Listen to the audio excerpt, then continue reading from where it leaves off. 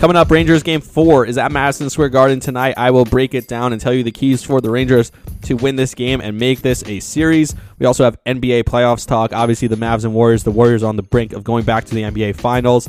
The Celtics and Heat, that series has been a seesaw back and forth. It's tied at 2. And some drama with the Yankees, finally. All that and more coming up next. Hey, it's Kaylee Cuoco for Priceline. Ready to go to your happy place for a happy price? Well, why didn't you say so? Just download the Priceline app right now and save up to 60% on hotels. So whether it's Cousin Kevin's Kazoo Concert in Kansas City, go Kevin, or Becky's Bachelorette Bash in Bermuda, you never have to miss a trip ever again. So download the Priceline app today. Your savings are waiting. Go to your happy place for a happy price. Go to your happy price, Priceline.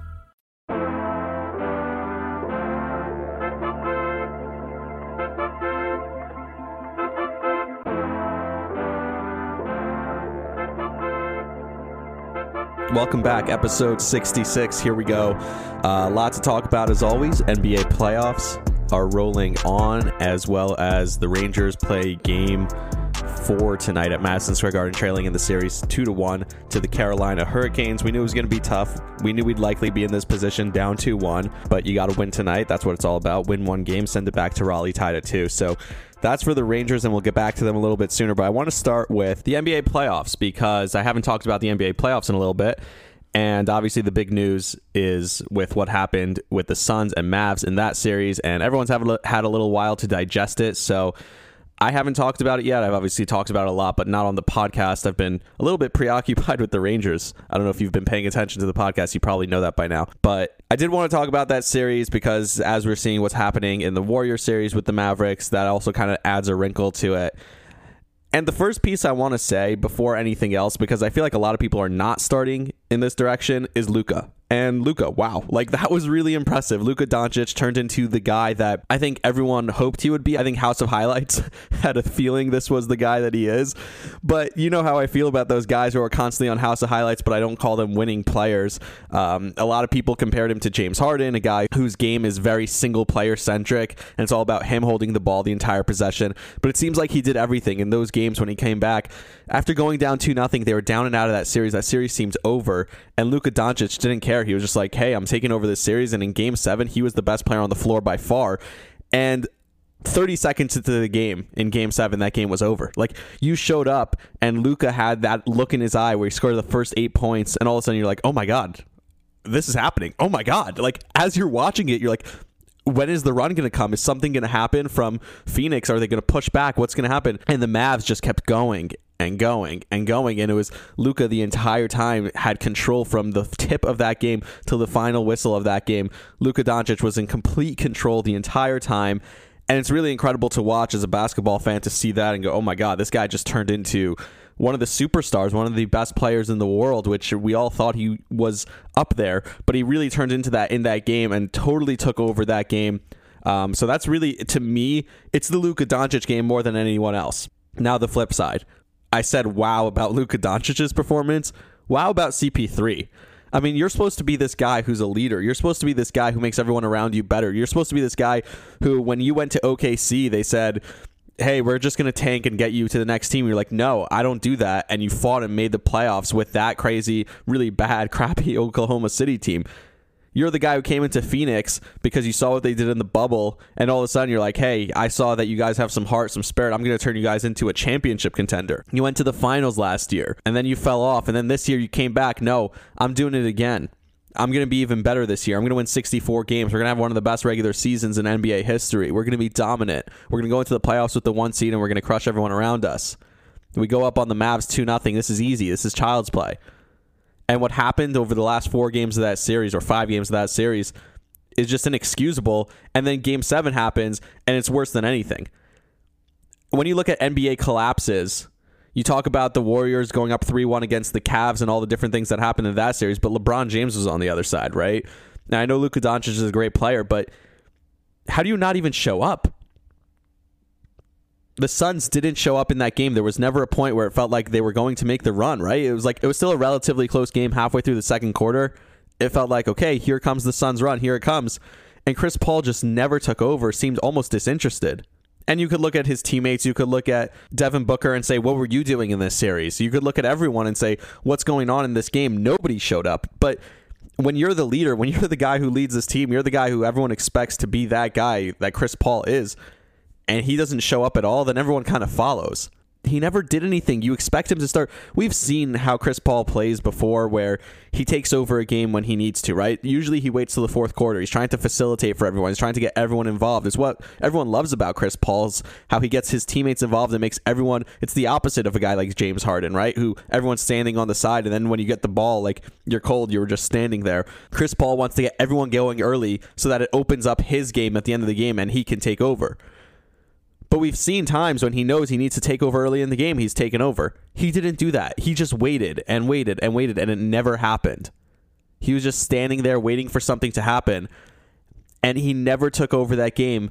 And when they had 27 points, as the second half of that second quarter is going, and you just see it slipping away, and you saw it just start to, you're like, this is not going to turn. This is unbelievable. It was unbelievable to watch. It was stunning. I think every single person was sitting there absolutely stunned, and Chris Paul just did nothing about it and just sat there and watched himself. And Luka Doncic after the game was just totally unfazed. Luka was like, yeah, this is what I do. I just won another game. It's not a big deal. And he's like, on to the next one, right? We celebrate this one. We go on to the Warriors. And that's why when they went down 2-0 to the Warriors, I was like, well, he could just do this again, right? I don't think there was ever a moment where Luka felt like he was even pressured. He was like, yeah, I came into this game. I dominated from the tip, and that was it. And this is a stain on Chris Paul's resume. I think it's worse than any other stain that you could say, because you look back at his career, and I did this on a podcast last year where I went through the injuries and what happened in Game 6 when he was on Houston and what happened when he was with the Clippers and the different reasons and circumstances of why he didn't succeed in the playoffs. This is the one where it's squarely on him, and not only is it on him, but it's the worst one by far. This is the worst collapse we've seen in his career. This is a collapse that's going to go down as one of the worst losses in NBA playoff history because of the way they folded in Game 7, because of the way they never showed up. And I don't think I've ever seen that of a home team in any sport, in any series, where they have a Game 7 in their building and they're the better team by far. They're the number 1 seed and they don't show up at all. That I've never seen before. And when you're talking about one of the greatest players of all time and you want to put him on that list of legacy players who make a team better and make a difference, and you put that on his resume, that's a permanent stain that will never go away, and it's going to be hard to explain away. Even the guys who I listen to a lot, obviously Ryan Russillo is a huge Chris Paul guy. He's always made the excuses. He said, there's nothing to say for this one. There's no excuse. Does it change the way certain people are going to feel about Chris Paul's career? Maybe. And I said this in last episode. I don't want people to have that excuse for Chris Paul. I don't want people to, the Chris Paul haters, to be able to say, look at this series. They have different things to point to. But now there's something for them to point to. Now there's something clear and evident that you could say, look at that Game 7 against the Mavericks. That is why Chris Paul is not the great player that everyone says he is.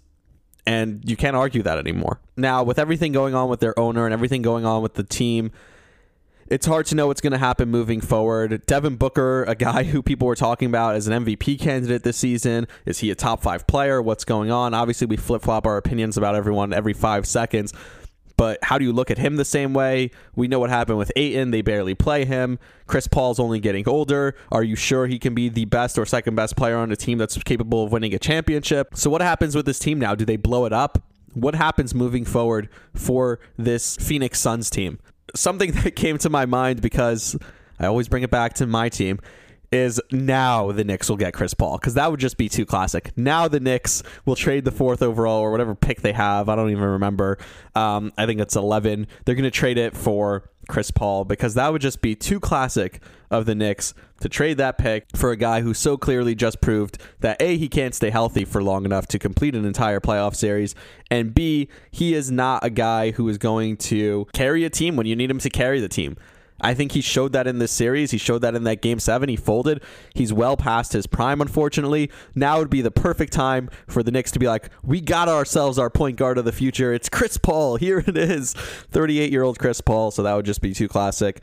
I don't want this to get lost in the shuffle, though, because as much as I'm talking about the Suns, and I do think it's pathetic, and I think this is on the Suns more than anyone else, I don't want it to get lost how much respect I gained for Luka Doncic and what the Mavericks did in this game. And then they go to the Warriors series, And the fact that they're down 3-0 to the Warriors, doesn't that even make it a bigger stain on the Suns? Isn't it like, oh my God, you guys got killed at home in Game 7 by this team that's now getting dominated by the Warriors in the next round. So were the Mavs that legit? Were the Suns that fraudulent? Like, what is it, right? So I do want to get to that series for a second. First of all, just classic media stuff. So before Game 1, the picture comes out of Luka, right? He's at the restaurant sipping a beer. And the media like paused. They're like, okay, we don't know what to do with this. This is great content. We're going to have, Colin Cowherd is going to do an entire segment about this tomorrow one way or another. But is the take going to be, oh my God, Luka, he's drinking a beer. The next day he comes out and he dominates you on your own court? Or is it going to be, this is why, folks, Luka is not a player. He's not the guy you want leading your franchise because he's drinking a beer before Game 1. So I said it depends. If they win, then all of a sudden it's like, oh my God, Luka, he's sitting there, he's so relaxed, he drank a beer before the game and then he won. Or if they lose, then it's like, oh, Luka, what are you doing? You're out drinking a beer the day before a game. What are you doing? So I kind of waited to see what the media's reaction. And obviously they're down 3-0 in this series, so I'm sure that picture will come back with, this is why he can't be the guy, blah, blah, blah, blah, blah. As if you forgot what he just did to Chris Paul 2 seconds ago. To Devin Booker, who people were starting to say, oh, maybe he's better than Luka 2 seconds ago in Game 7 in that series. And by the way, Luka's playing a great series. But this is what we talk about with the ISO guys, the James Harden type guys. But it's also, look at the Warriors. I thought after Game 1, Luka was very, like I said about after Game 7, he was unfazed. He was just like, yeah, we're down 1-0. We'll come back. We could still win this. Even after being down 0 to Phoenix, the way they were blown out in the first 2 games against Phoenix, they came back and won. The Warriors did not let them win Game 3. The Warriors were like, hey, we saw what happened in that Phoenix series. We're going to put them away. We're going to put them away now. We're going to put them away early and end this. We don't want the same thing to happen to us. And that's because they respect how good Luka is. Then they know how good he can be and how good this Mavericks team can be. And they said, we need to put them away. And the Warriors took care of business because that's what great teams do. And that's another thing I want to get to. This Warriors team, this is the pedigree. This is the championship. This is maybe Steph Curry, not even the same guy. He's probably 90% of the guy he was in his prime. Draymond Green, maybe he's not the same guy he was. He's not a superstar in this league. Klay Thompson is a shell of himself. Jordan Poole hasn't been great yet in this series. Andrew Wiggins all of a sudden is one of the big time players in this series, which you guys know what my feelings are on Andrew Wiggins, the fake all-star that he is. And yet the Warriors are back. And the difference between now and the Dynasty Warriors early on, so the Dynasty from the beginning, I guess everyone was rooting for LeBron when they were the 73-win Warriors. And then especially when KD showed up and all of a sudden that Warrior team became the villain Warriors team. Everyone was rooting against the Warriors, and now it's kind of flipped. Now everyone's kind of on their side. Everyone wants to see, oh my God, this same core, these guys that were so good 5-10 years ago, now they're the ones that are still around. They're this team that's a destiny team, that's a championship team. They're still going. I think everyone loves it. I think everyone appreciates what the Warriors have been able to maintain and the greatness that they've been able to maintain. And seeing a core together like this for this long, it's starting to feel like the second burst of when you had the Spurs with Manu and Tony and obviously the big fundamental Tim Duncan. Like, that's what it's starting to feel like with this team when you have Draymond, Klay, and Steph carrying a team and they're going to go to another finals. They should close out the series. I think when teams go down 3-0 in the devastating fashion that they went down 3-0, the Mavericks did, you tend to lose Game 4 and just fold. So Luka's going to show me a lot to see if he has some heart tonight and if they can win a game in Game 4. But this series is going to end. They're not coming back from down 3-0. I'm willing to put my name out there on the line. And if they do come back from down 3-0, and they're the first, I think it would be the first team in NBA history, maybe the second, to come back from a 3-0 deficit in a series and beat this Warriors team, I'd be shocked. But at the same time, I'm willing to take that chance. Put me on freezing cold takes or whatever. The Warriors should be going to the finals. And it's really impressive what they've been able to do, and this adds to their legacy. When you talk about the great teams, like I said, with the Spurs, that they have that second run in them, that they kind of retooled around the main core. They had that main core. Now the main core might not be the same guys they were initially when they went on their championship runs, but now they are still a really good team that you could build around, and they have the intelligence to play together. They know each other's games so well. They're so smart. They know how to play together. And that is what beat the Mavericks the way they beat the Mavericks in the first 3 games, and that's why they knew to put them away in Game 3 and not let them linger in this series. To Luka for a second, because it seems like this wonderful fun run will come to an end for Luka Doncic. I think a lot of people at the beginning, early stages of this playoff run, or even the second half of the season when this team really did start to surge, people looked at Luka as an incredible player, but no one was really taking it seriously because we know the limitations that Luka has, which are very few, but we just know the winning aspect of it, the limitations from that aspect of it. And it reminded me, as he continued to thrive and continue to climb the mountaintop and get better and better, and then eventually beat, I think that was his peak, where he beats the 64-win team in a Game 7 on the road and just completely dominates them after coming back from down 2-0 in the series. So that's the peak for Luka this year. And at that point, I think people were starting to look at him as, oh my God, this is incredible. This is going to be the guy. But I do want to remind everyone, we had a similar story last year, and it's with another guy who's been linked to Luka Doncic his whole career, and it's with Trae Young. We looked at Trae Young last year, and we said, oh my God, this is the guy. This is his moment. He went into New York, and he was the villain, and he took over Madison Square Garden, and he beat the Knicks on their home court. And then he went to the next round and won that. And then he almost beats Milwaukee to go to the finals, right, after beating the Sixers. So we have the same type of thing that we saw with Trae Young last year is happening with Luka now. And it's so funny because everyone at the time last year was like, hey, that trade, right? The trade that they made, all of a sudden, not so crazy, right? We're trading Trae Young for Luka Doncic. Maybe it actually made sense. Maybe Trae Young is the better player. And now if you look back this year, it's like, oh no, obviously Luka's the better player. Look what Trae Young did. They were a train wreck this year.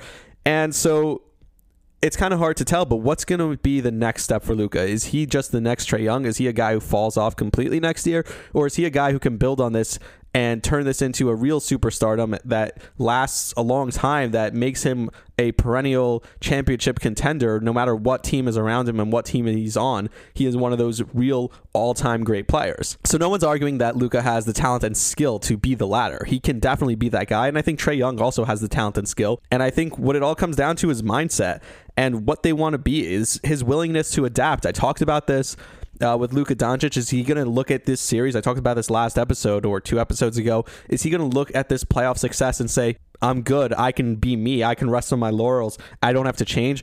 Or is he going to look at this and say, man, I was so close, I got to get hungrier. I got to go, not physically hungrier, that would be bad. I need to go get in shape. I need to go work on my defense. I need to go work on involving my teammates. Look at Chris Paul and kind of adapt some of the things he does. Look at LeBron James and kind of adapt some of the things that he does. I'm more talented than those guys. I can be the greatest player if I go and I try and get my teammates involved. And I know he has a lot of assists, but we talk about it. It's the ISO stuff. It's the heavy usage. It's just kicking it to the corners. If he can become a guy who is really involving his teammates so that when he needs to take over the game, he can, and it's easier for him, and he gets in better shape so that he can stand up on the defensive end. And I think Jason Kidd, who's been proven to be an excellent coach in these playoffs, I think he needs to work with him this offseason and tell him, hey, look, you could be really, really great. And that's what it's going to depend. If Luka wants to be that great guy, if he wants to be, we're going to see him take a major step forward. And if he doesn't, if he looks at this and says, I'm good, look what I did, look how I did it, not only is he not going to take a step forward, I think he'll take a major step backwards the way Trae Young did, because he's all of a sudden going to look at himself as some sort of great thing. And it just doesn't happen that way. So it's going to be interesting to see what happens with Luka going forward. But a really impressive run by him, and maybe even more impressive run by the Warriors. Like, at some point this season, we were legitimately talking about, yeah, it just can't happen. I know early in the season, we're like, hey, this team is back. This is the same Warriors. Just wait till they get Klay. Then we see Klay come back. He's a shell of himself. Steph's dealing with injuries. Draymond's dealing with injuries. And it just felt like, it's just too hard. They've done it for too long. There's too many miles on these guys, blah, blah, blah, etc. And yet, no, they're back again, and they're 1 win away from the NBA Finals. So really impressive from the Golden State Warriors. To the Eastern Conference, and the Celtics and the Heat. And first of all, when you looked at the 4 teams that were remaining in the NBA playoffs, you looked at the Celtics, the Heat, the Mavs, the Warriors. It was really great. Whatever matchup you threw out there for the league, it would be fantastic. Other than the Heat don't play a fun brand of basketball. The Heat don't have the superstar necessarily that you can market or anything, or even the big city. Obviously, Miami's a big city, but it's not like a big basketball city. It doesn't feel like the way Boston is. And it felt like the league wanted Boston to win. And I really thought Game 1 was going to be the Jimmy Butler game, where his feelings were hurt. He felt like everyone was out to get him. Everyone was against him. Everyone was picking the Celtics. I'm going to win this game, shut everyone up, prove everyone wrong, and then fold in the rest of the series. And then they come out in Game 3 in Boston, and they win again. And not only did they win, they kind of embarrassed the Celtics, if you ask me. I think the Celtics felt like, how did we lose this game? How did this happen? How were we dismantled like this on our home court? They looked like a different team. They all of a sudden didn't know what to do anymore with themselves.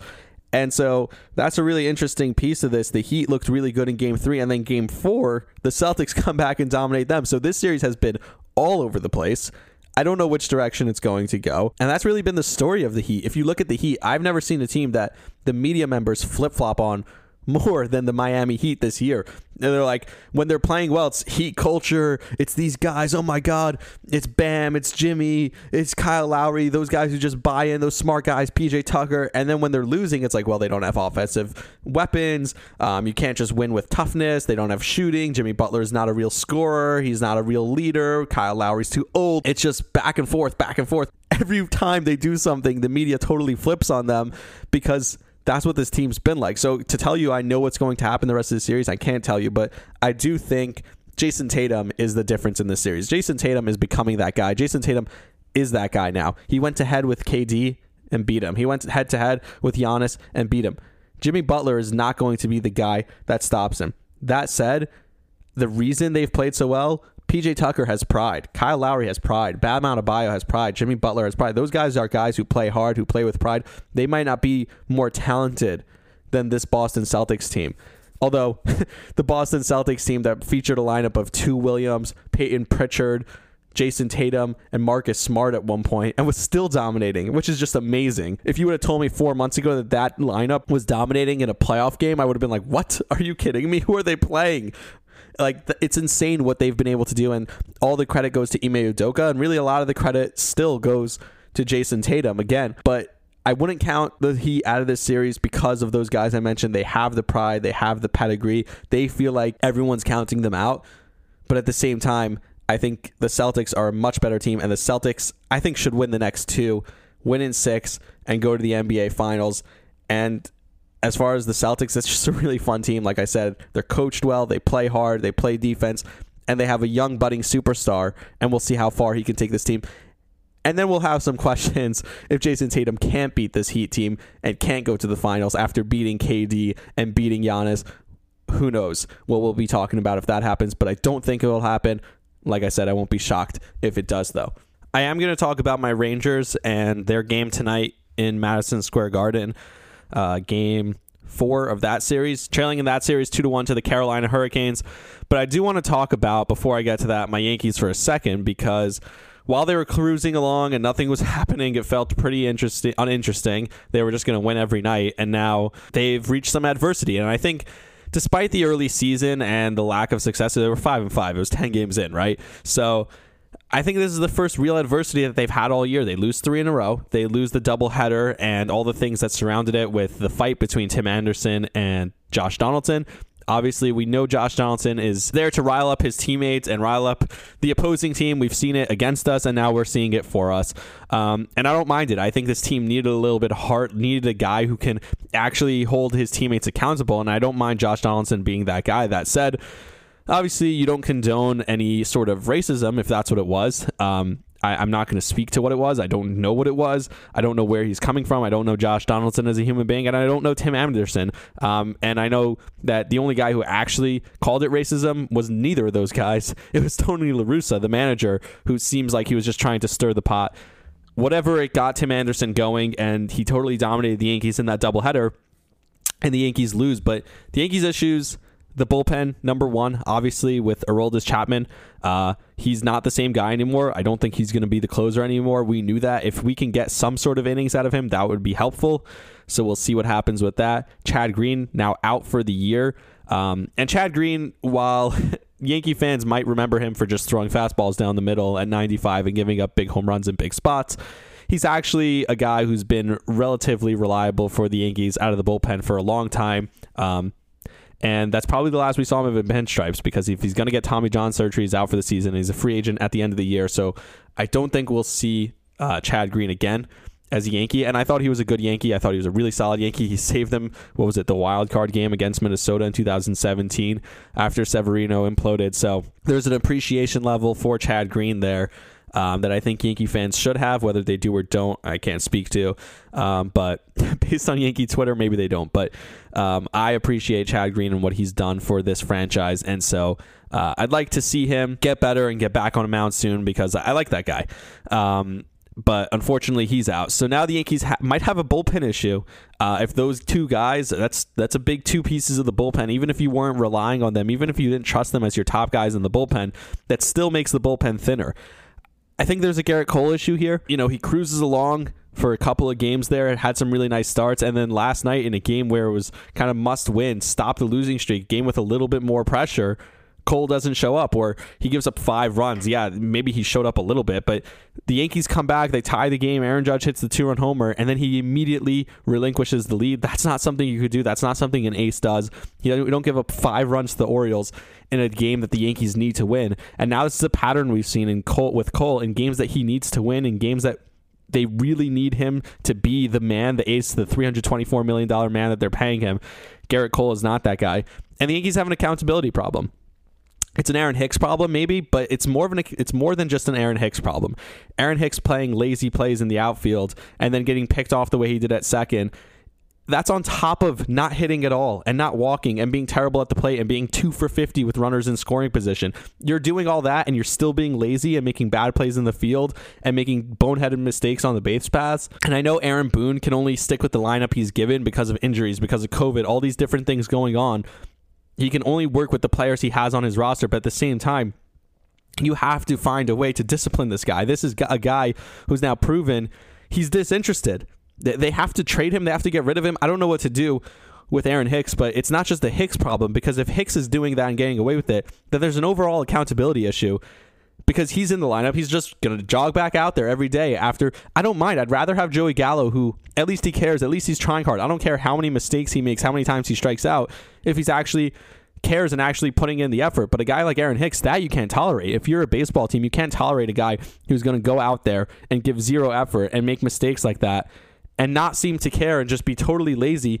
That's something that as a team, as a franchise, as a manager, you cannot tolerate. So I talked about Josh Donaldson holding guys accountable, but really it's got to come from the manager. It's got to come from Aaron Boone saying that's not okay. And he says after the game, yeah, but we've had a conversation about it. But how many conversations do you have to have before things change? And if you're not benching him and if you're not taking him out of the lineup or doing something with him, I don't think things are going to ever change. And that's a real problem.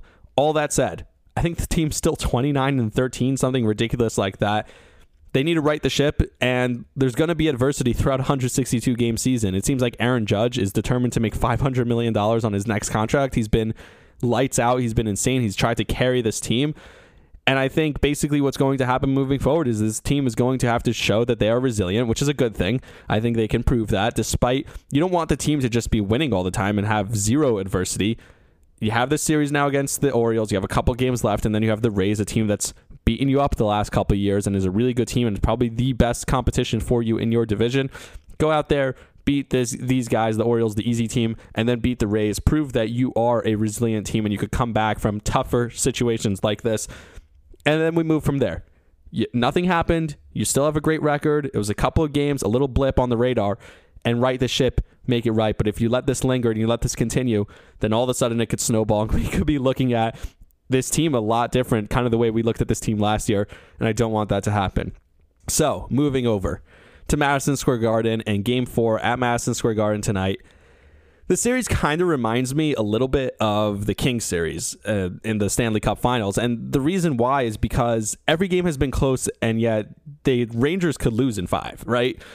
I'm not saying that's going to happen, but we saw how the first 2 games in Carolina went. The first 2 games, the Rangers are right there. The Rangers maybe outplayed them in Game 1 for most of the game. Not maybe, most likely. Game 2, the Rangers aren't outplayed by a lot. Even though the Rangers stunk in Game 2, their defense was really good, and they limit the Hurricanes to, 17 or 18 shots on goal, and they're totally trapping them, and they don't score a second goal till they get the empty net goal. But it's 1-0 on a bad mistake, on a shorthanded goal that the Rangers give up, on a power play that looked totally inept in games 1 and 2 for the Rangers. Those 2 games were really close. Those 2 games were games that the Rangers could have won, and yet they lose them. And Game 3 was the same way. Carolina could have easily won that game. I don't think the Rangers outplayed Carolina by a large stretch, if at all. Maybe Carolina outplayed the Rangers in Game 3, and yet still the Rangers come away with the win in that game. Igor kind of steals a game. The Rangers defense was still good. They get a couple of soft goals. Carolina's only goal was also a really soft goal, even though despite they had more higher quality chances than the New York Rangers, that's not what they scored on. So the Rangers defense has looked so much better. And if you think about it, Johnny's kind of right. He talked about on the last episode about how there's no Crosby line on this team, and we've kind of seen that the Rangers defense has been much better against the Carolina Hurricanes. They've kept everything to the outside, forced them to take bad shots, and Game 3, the Canes were just like, hey, we're just going to throw a ton of stuff on net, see what goes in. It did work for one of the goals. The Rangers defense is completely different than they were in the Pittsburgh series, and I talked about the Rangers playing up and down to the conversation and to the competition and kind of matching the style of play that the teams they play against play. And the Rangers, we talked about this all year. It's a good thing and a bad thing when a team finds ways to win, when they're not playing very good, but they find ways to win. The negative is what we saw in Game 1, where they were just finding ways to win, and then all of a sudden it's like they don't, because they're not playing well enough to win, and they still find a way until you don't find a way. And that's kind of a problem with teams who play like that. I think the Rangers tonight need to come out and actually play a really strong game on both sides. The good news for the Rangers is it's 2-1. It's not a series till a team loses on home ice. That's what you say in all playoff series. So you go down 2-0 on the road, both games.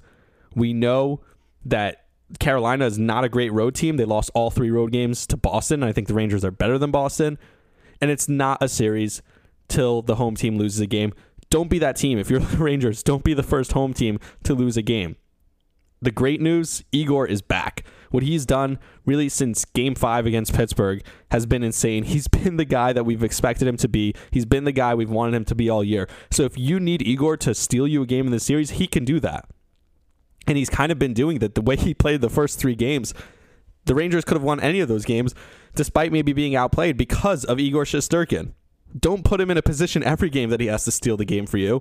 The Rangers at some point have to win a game on their own as a team and hope that Igor can steal one in this series. So you got to win tonight to give him a chance to steal you a game so that you can steal a series. I do think that this is going to be the hardest series for the Rangers.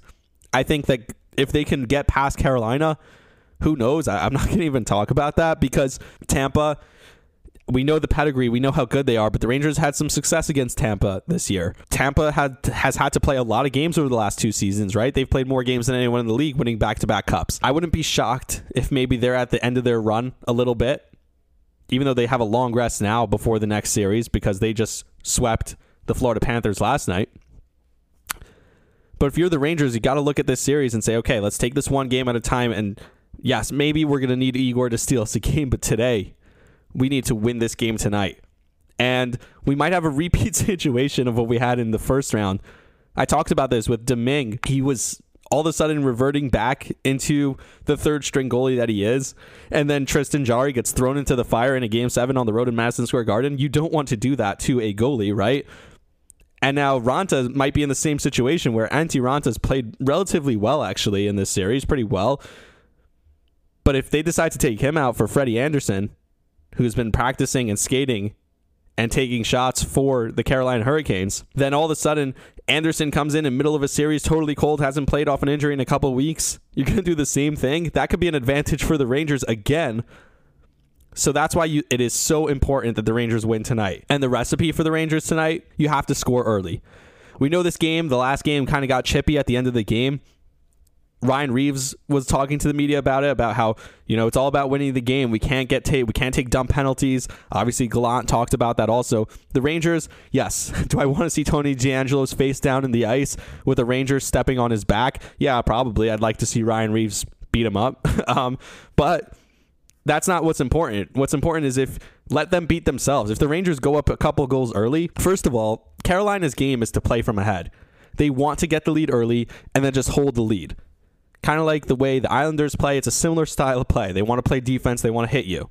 They're not going to take a lot of scoring chances. But all of a sudden, if the Rangers score a goal or two early, then all of a sudden that forces Carolina to now have to take more chances on offense.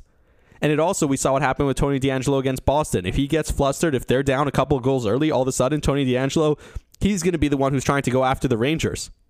And that's when Ryan Reeves can hit him without taking a penalty and maybe entice some of the Canes players, including Tony DeAngelo, to take a dumb penalty, make a dumb mistake, do something stupid that he might be prone to do. So for the Rangers, you have to get the Canes flustered. You have to score early and then let that lead stand up. Let Igor do his thing. It's not a series yet, but tonight is the series. Tonight, I think, is as important of a game as there will be for the Rangers in the series. You have to win this game tonight, and I think you have to do it by scoring. The first 10 to 15 minutes of this game are going to be crucial for the New York Rangers. And he talked about who showed up in the past for these games. So it's actually a Draymond Green quote when they asked him about why it always seems like in the playoffs they're successful. He said that there are 82 game players and there are 16 game players. Yeah, there are some guys who put up stats, put up numbers in the regular season. Those are what he called 82 game players. Then there's the guys who in the playoffs show up and are difference makers. PJ Tucker is a 16 game player. He might not be an 82 game player, but he's a 16 game player. The Rangers have shown that they have some 16 game players in this series. Tyler Mott has shown he is a 16 game player. Alexis Lafreniere is a 16 game player. Keandre Miller is a 16 game player. Same goes for Philip Hedl. Same goes for Ryan Lindgren, by the way. The Rangers have those guys. But now it's time for the 82 game players, the guys who, when we needed them most, show up. They need to show up in Game 4 the way they did in Game 6 and 7. It's obviously Chris Kreider, Mika Zibanejad, Artemi Panarin. You need Andrew Kopp to show up. I don't know what Gerard Gallant's going to do with the lines tonight. He might shuffle them a little bit. Maybe he puts Capo on the line back with Panarin. We saw that have success earlier in the season.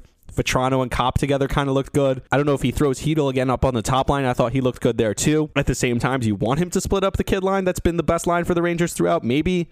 If you need to get your superstars going, maybe that's how you do it. The bottom line is the Rangers need their top guys to be the top guys tonight so that they could win tonight, tie the series, and get back to Raleigh tied at 2 because that is the most important thing. And while I'm not confident yet in this series, I've never lied about that from the get-go. I never said I was super confident about the Rangers going into this series. But I'm now hopeful. And the reason I'm hopeful is because how this team played. The team has played incredible defense the first 3 games, but they haven't peaked yet. I don't think they've played their best yet. I think they've played really good, but this is not as good as the Rangers could play. We've seen the Rangers play better than this. If they win tonight, I'd be really confident that Igor can steal a game and the Rangers can win another. All that matters is tonight, though. All that matters is going home, 1 game, 1 shift, 1 period, 1 game. That's how you have to look at this game. Don't look ahead. Don't look behind. Just focus on this 1 game. Dominate tonight. Don't get away from your game. Don't get flustered by what other guys are doing on the ice, whether it's Tony DeAngelo or anyone on that team. Focus on your game. Play your best game. Win tonight. Go back to Raleigh tied at 2, and then we can take it from there. I did want to give a quick career update, actually, because I like to talk about my career. I specifically come on here and like to update people, and I don't think I've done it in a while. So I am trying to start something new a little bit later this month, hopefully, so we'll see what's up with that. I've been doing traffic reports. If people have seen that, I kind of posted that on my Instagram, so check that out. I think I'm going to be doing it again Memorial Day weekend, so keep an eye, look out for that. But I was selected as one of 12 Odyssey employees to be part of a MLB project listening to baseball games, and I specifically requested to listen to John Miller, who is the broadcaster of the San Francisco Giants. He was the voice of Sunday Night Baseball on ESPN from 1990 till 2010. And he was one of the first guys who, when I was a little kid, even as a kid, I realized, oh my God, this guy is special. This guy is different. He's a really good broadcaster, and he's one of the people that I looked at as, oh wow, I kind of want to do this for a living. That guy is incredible. So getting to listen to him and getting paid to listen to him is just something where it was like a pinch myself moment where I was like, this is incredible. It's super cool. And I know it's not where I want to be, but it's just another milestone, another stepping stone where 11-year-old me would have been like, wow, that's crazy. You get paid to listen to the guy who you literally idolize, and is one of the best broadcasters in the game, in any sport really today. So still moving forward, still working on a bunch of things, still trying to keep going with my career. But that's all I got for here. The rest is all about tonight at Madison Square Garden. Let's go Rangers. That's all I got. I will see you all next time. You were the best nights of my life. You got the light that always shines. I miss the way that you move and the way I get high when you take me to your heights, like I'm standing in the sky. I see your subway cars and your road graffiti. I breathe your air when I land in another city. I'll be that one that's got you printed on my bones. Yeah, you're all I know. Everywhere I go, I ain't changed it all. Always on my road, I'm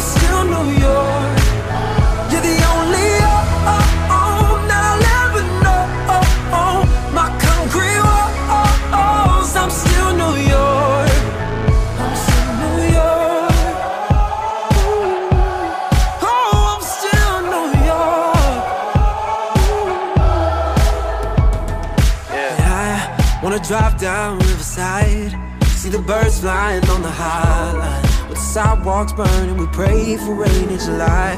I want the Yankees 99, and the Knicks on a sold out night. When the curtains close and the Broadway streets are alive. I need your heartbeat close, don't you ever leave me. And I breathe your air when I land in another city. And I'll be that one that's got you printed on my bones. Yeah, you're all I know. Everywhere I go, I ain't changed it all. Always on my own, I'm still New York. You're the only that I'll ever know. My concrete walls, I'm still New York. Yeah, BK born and raised, I was God sent. I used to hit them courtyard and prospect. Take them long walks on my time spent. Just a kid with that empire state of mindset. Kick flipping off a blind deck, dipping from the New York City's finest. Yeah, said I've been up on my New York shit. Walking down the block with my New York bitch. I can never leave my city, ain't nothing like it. Even if I do though, I can never hide it. Top down on the west side when I'm driving. East side be the only side that I'm riding. I'm still New York. I'm still New York. I'm still New York.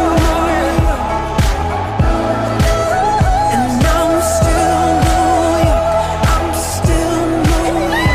I'm still New York. No.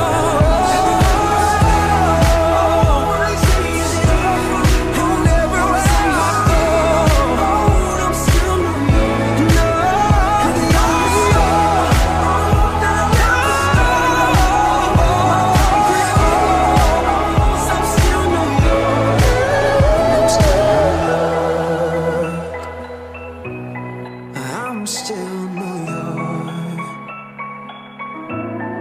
And everywhere I go, I ain't changed it all. No. I ain't changed it all.